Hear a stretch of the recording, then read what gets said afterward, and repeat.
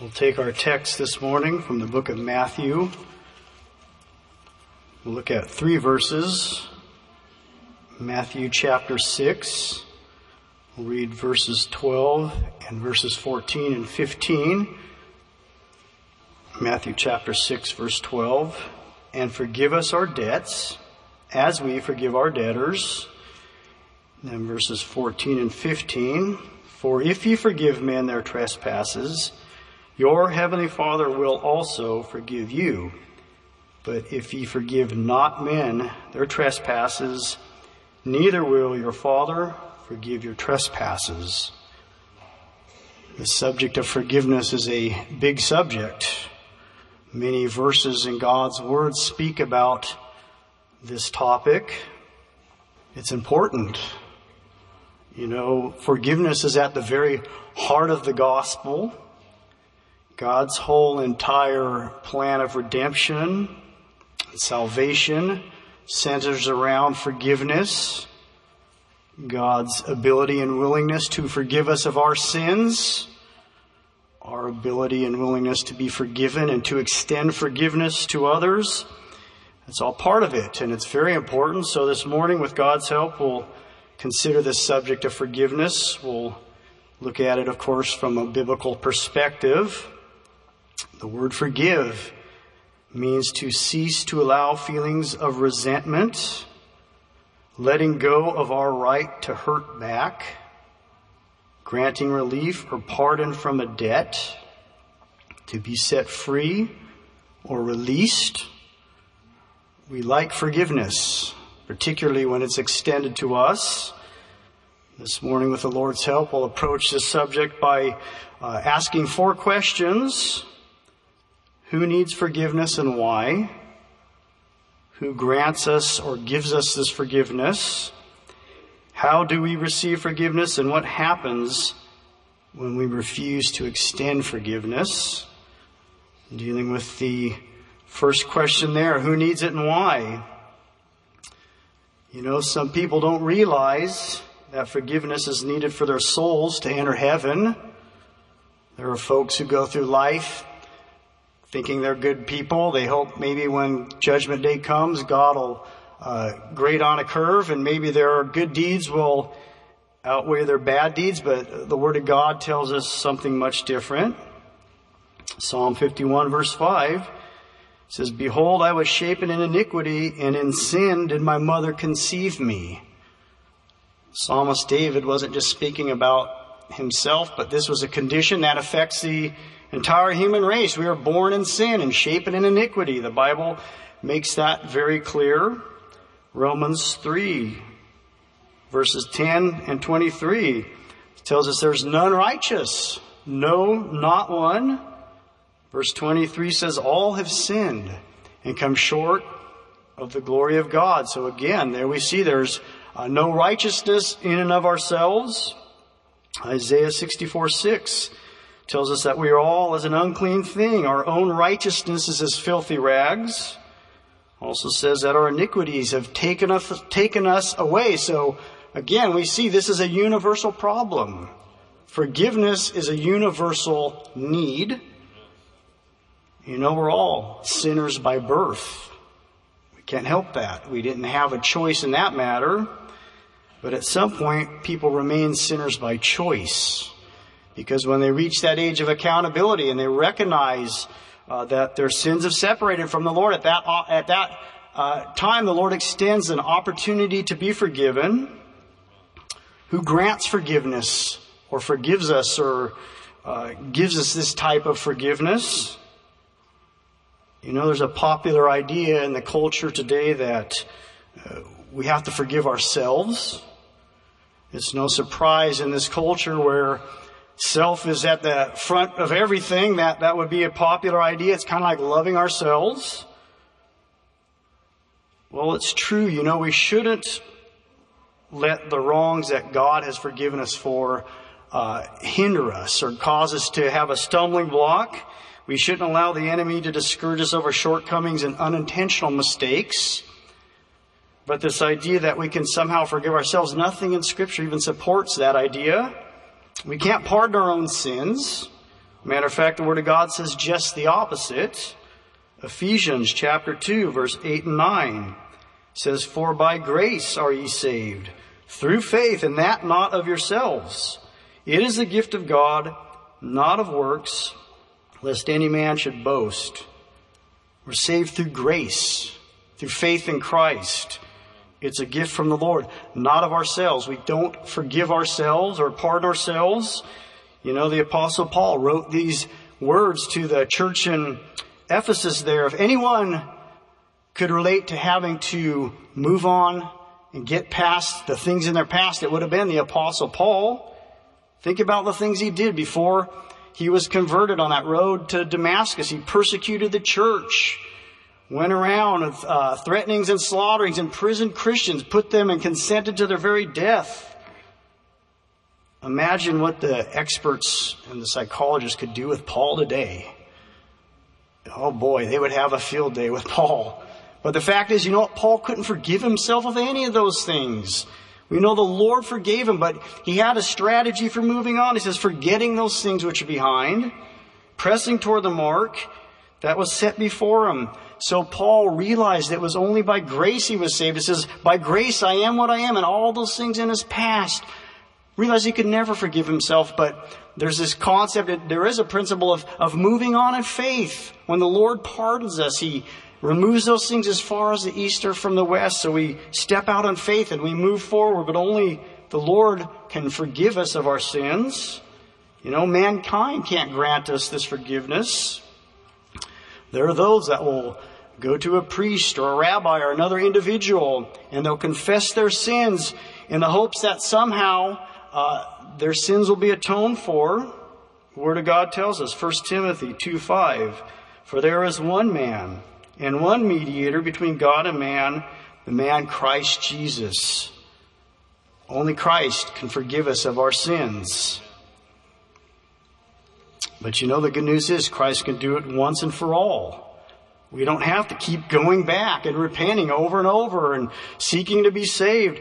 The one who has the power to save us from sin can deliver us from sin and give us a life of victory. He came to save us from our sins, not in our sins, but only Christ can forgive us and give us that life of victory. How do we receive this forgiveness? Well, there's a few things we have to do. First of all, we have to acknowledge our need of forgiveness. Pretty hard to forgive somebody if they don't even realize they've done anything wrong or they fail to admit it. But again, God's Word says, all have sinned. So we recognize that we're sinners. The Word of God says we must confess those sins. 1 John 1:9 says, "If we confess our sins, He is faithful and just to forgive us of our sins and to cleanse us from all unrighteousness." So there's this acknowledging and this confessing. But there's a third step we have to take, and this is probably the most important step of all. We must repent of those sins. You know, you can do those first two steps and still not be saved or forgiven. Many, again, they recognize they're sinners, they confess those sins, but we must repent of our sins. Acts 3:19 says, "Repent ye therefore and be converted, that your sins may be blotted out." That word repentance means to forsake, to turn away from, not to do them anymore. When we're saved, we're new creatures in Christ Jesus. Those old things are passed away. That's what repentance is, turning away from those things. I think one of the best examples, and I've shared it before, but it's the testimony of my grandpa Marvin. Told about when he was just a young man. He grew up on a farm in Mississippi. I don't know that he had a lot of Christian upbringing, but he felt like he was doing just fine. Didn't really acknowledge the Lord or think he needed the Lord. Said he could kind of paddle his own canoe. But something happened.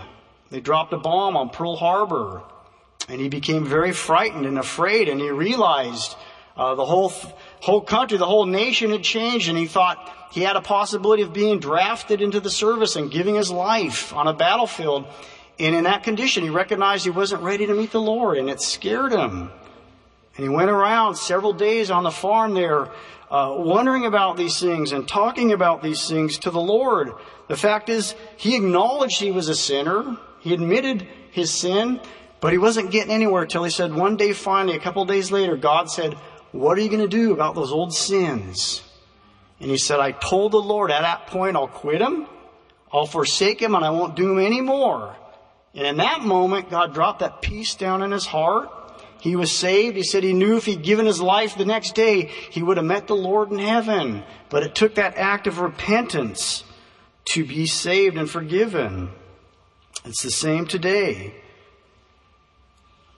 You know, the need to be forgiven doesn't end after we're saved or after our sins have been pardoned. Certainly we know forgiveness of sin only has to happen once, but even godly, holy, sanctified Christians, your motive can be pure, your heart can be pure, but you know what? We're going to make mistakes.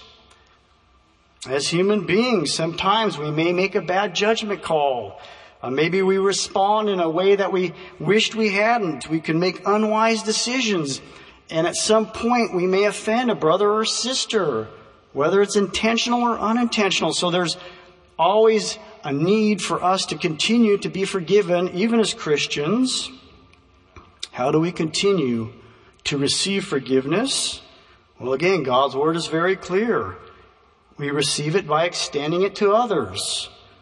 Jesus, as he was telling his disciples how to pray, he said, pray, forgive us our debts as we forgive our debtors. If ye forgive men their trespasses, your Father will forgive you. But if you forgive not, then your Father won't forgive you. You know, you get what you give. If you're willing to extend forgiveness to others, the Lord will continue to extend forgiveness to you. How many times do we need to forgive somebody? It's probably a question many of us have asked. Have you ever had somebody ask you a question, but you knew they already had their own answer in their mind? They already determined what the answer would be? Well, Peter came to the Lord, and he asked Jesus, he says, how many times should I forgive my brother? Peter already had a number in his mind. He said, 7 times. Well, that sounds pretty generous. Most of us would say, yeah, that's pretty charitable. 7 times? But you know, the Lord carried it a step further.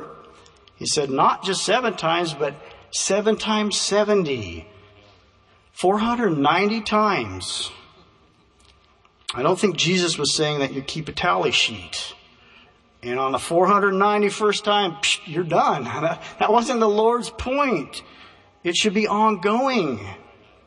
It's indefinite. Any time forgiveness needs to be extended, we have to be willing to do that.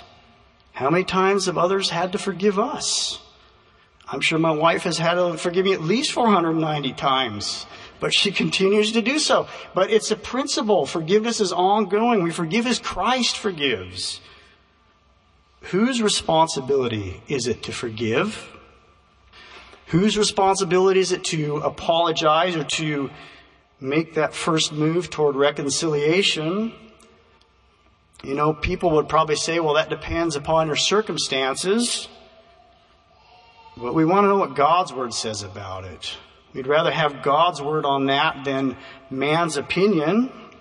So we could read here, Matthew chapter 5, verse 23 and 24. Matthew 5, verse 23 and 24. Matthew 6, Matthew 5, 23 and 24. Forgive me, please.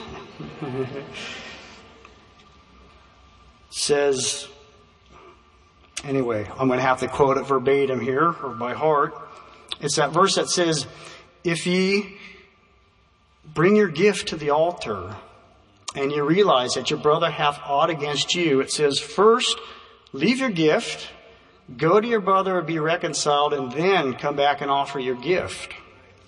The Lord was saying here, if you're the one that's offended somebody, if you know your actions have hurt somebody or caused them to be offended, you take the initiative to go to that individual, say you're sorry, try to make it right, reconcile, then come back and offer your gift, and then the Lord will hear you.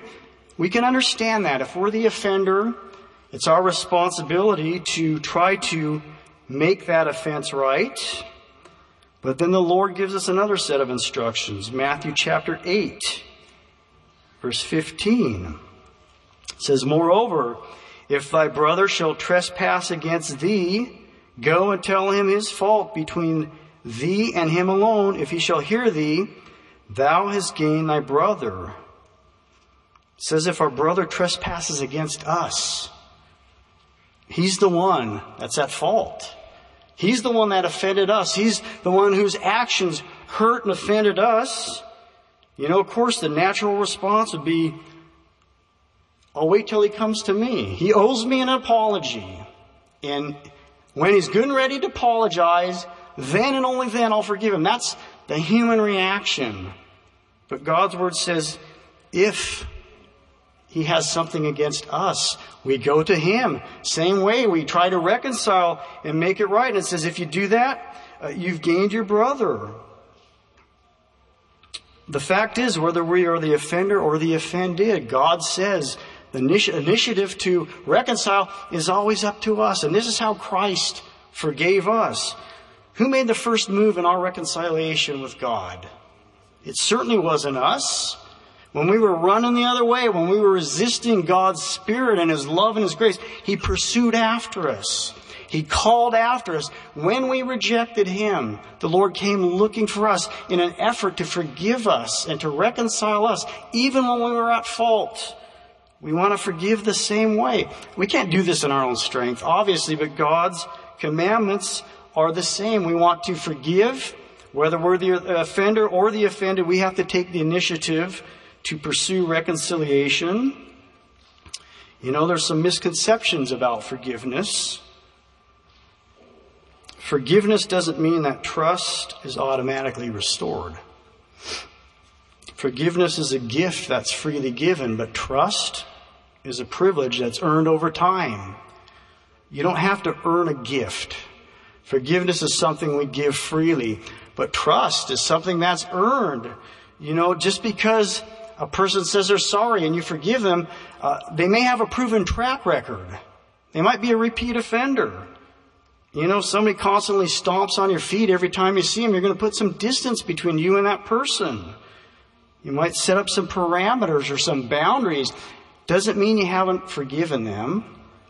And forgiveness, of course, always leaves the door open and allows them to work their way toward regaining that trust. But forgiveness doesn't necessarily mean trust is automatically restored.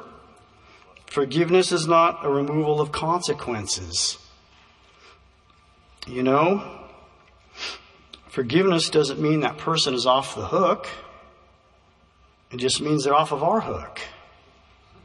The offender still may have consequences to face because of their actions. It's just that we relinquish our desire to make them pay. That's what forgiveness is. Restitution is very important. When a person is forgiven, they have to go back and make an effort to make those things right, face the consequences for what they've done. But we don't determine what those consequences are. We also know, the Bible says, vengeance is mine, I will repay, saith the Lord. So we leave those things in God's hands. Forgiveness isn't gleefully waiting for the God to get him back. That's not what forgiveness is. And when that day of recompense does come, we pray that God will be merciful to them. That's the attitude and heart of forgiveness. Forgiveness is not a long, drawn-out process. I've heard of people that say, well, I'm working toward forgiveness. Forgiveness happens in a moment. Forgiveness is a choice that happens in a moment, in an instant. The process that follows may be very long and drawn out, especially when there's restoration or reconciliation involved. Those things take time, but the decision to forgive is instant. Aren't you thankful that Christ's forgiveness of us, it wasn't a long, drawn-out process? It may have taken us a while to get there, to recognize our sin and to be willing to repent and pray an honest prayer. But I'll never forget, nor will you, the moment we prayed that honest prayer from the depth of our heart, the Lord saved us and He forgave us in a moment of time. It didn't take weeks or days or months. We want our forgiveness of others to be the same. Can you forgive somebody who never seeks forgiveness? What about those who will never admit they're wrong? And maybe they continue to offend. Maybe they continue to hurt you. They show no signs of remorse or repentance, no acknowledging of any wrongdoing. Is it possible to forgive somebody like that? Well, we can follow Christ's example. Jesus, we can pray for that same spirit of forgiveness that Christ had. You think about that prayer the Lord prayed on that cross as he was giving his very life. He said, Father, forgive them, for they know not what they do. He was praying for those that would never repent, those that would never be sorry, the very ones that spit in his face, pulled that hair out of his beard and hung him on that cross. He was praying for them, extending that offer of forgiveness. If you think you have something tough to forgive, remember what Christ forgave. And we can pray for a spirit of forgiveness. You know, the Lord will deal with that individual who refuses to repent. But we want to make sure our hearts are clear before the Lord. There are times when you may feel it's humanly impossible to forgive. And I have no doubt there are probably people here in circumstances that have been hurt way beyond anything we could understand. And I don't minimize that at all. But I do believe if we supply the willingness to be obedient to God's word, God will give you the grace and the strength to forgive as he would have you to forgive. What happens when we refuse to forgive? Well, some terrible things can happen and will happen when we refuse to forgive. One of those things is that your prayers will be hindered. Mark 11:25 says, when you stand praying, forgive, if ye have aught against any, that your Father which is in heaven may forgive your trespasses. When you stand praying, forgive. When you're praying and the Lord brings something to your mind, forgive. You need to do that or your prayers won't be answered. The last place we ever want to find ourselves is in a situation where we're desperate to get a prayer through and we can't because we're harboring something in our hearts. God help us, we need to forgive. I thought of a story Brother Rennie Castle told a few years ago. Told about a man in Newfoundland there who had fallen and broken his arm, and they didn't have access to any medical facilities or clinics. They were out in a rural area, and the man was in terrible pain. So finally he called the saints of the church to come out and pray for him. What made this man's situation even more desperate is he only had one arm. He had lost his other arm years ago in a logging accident. So you can imagine the condition this man was in. Horrible pain. The saints came out and began to pray for him. Nothing happened. It's like the prayers, like the heavens were brass. Finally, after several minutes, this man got up and he walked across the living room and he went to one of those sisters that came out to pray for him. And he said, I'm sorry. I want you to forgive me. He says, there's been something I've been harboring against you for years. Please forgive me.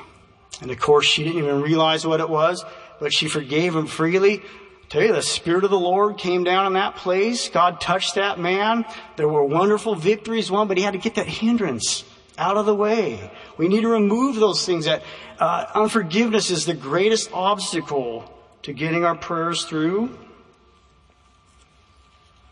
You know, an unforgiving spirit will one day result in us standing before the Lord in an unforgiven condition. That's a terrible price to pay. God's word warns us, Hebrews 12:15 says, looking diligently lest any man fail of the grace of God, lest any root of bitterness springing up trouble you, and thereby many be defiled. Bitterness has been compared to a lot of things. Someone said bitterness is like taking rat poison and hoping that rat will die. It's not going to do anything to that rat. That rat's running around enjoying life. But the one who harbors bitterness, it's destroying them. You know, if you're holding offenses against a person, you may even think of him as a rat. I don't know. But if you're harboring that bitterness and resentment, you're going to be damaged. That person could go on not even realizing they've done anything wrong. Somebody said bitterness is like cancer. I think that's a good comparison. It's something that starts on the inside. And it can start out small. Often it can be almost undetected. But if it continues to grow, it starts to spread, and it works its way out, and eventually it destroys everything else around it. That's a good picture of what bitterness will do. Doctors say the key in treating cancer, being able to cure it, is an early detection. The earlier you can spot a problem, you can address that problem, and most likely you can take care of it before it gets out of hand. It's the same thing with bitterness. If God has showed you in your heart, even if it's just a little attitude that's beginning to develop, a little resentment, get that thing taken care of. Get it under the blood of Jesus. Let God take it. We want to kill it at the root before it has a chance to spring up. Once it does, it defiles everything around us. So we want to make sure that we have that spirit of forgiveness. The cost for bitterness far exceeds the cost of forgiveness. One will destroy us, the other will set us free.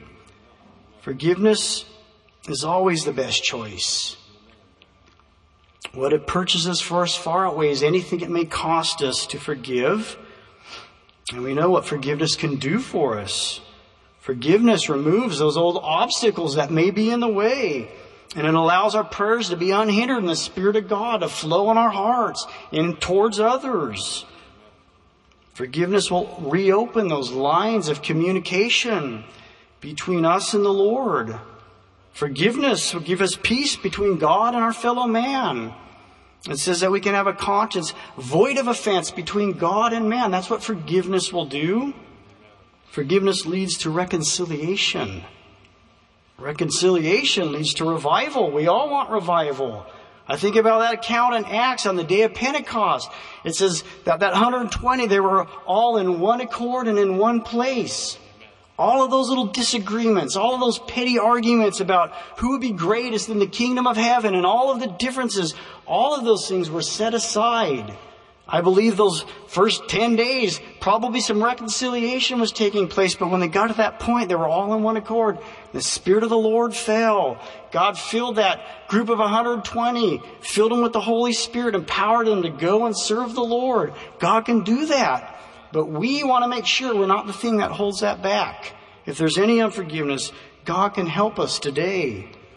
Most important of all, one day we'll be able to stand before the Lord forgiven. That's what we want. We want our hearts clear and open before the Lord. God can help you this morning. If you're here and you're not saved, maybe you've never had your sins forgiven. Confess, acknowledge, and repent. God will save you. Maybe your prayers have been hindered. Maybe the Lord has spoken to you even this morning. I tell you, don't waste any time. Go to that brother or sister. Do it today. Get that thing taken care of so the Spirit of the Lord can continue to work. God will bless you as you make that effort toward forgiveness. Let's sing 343. These altars are open.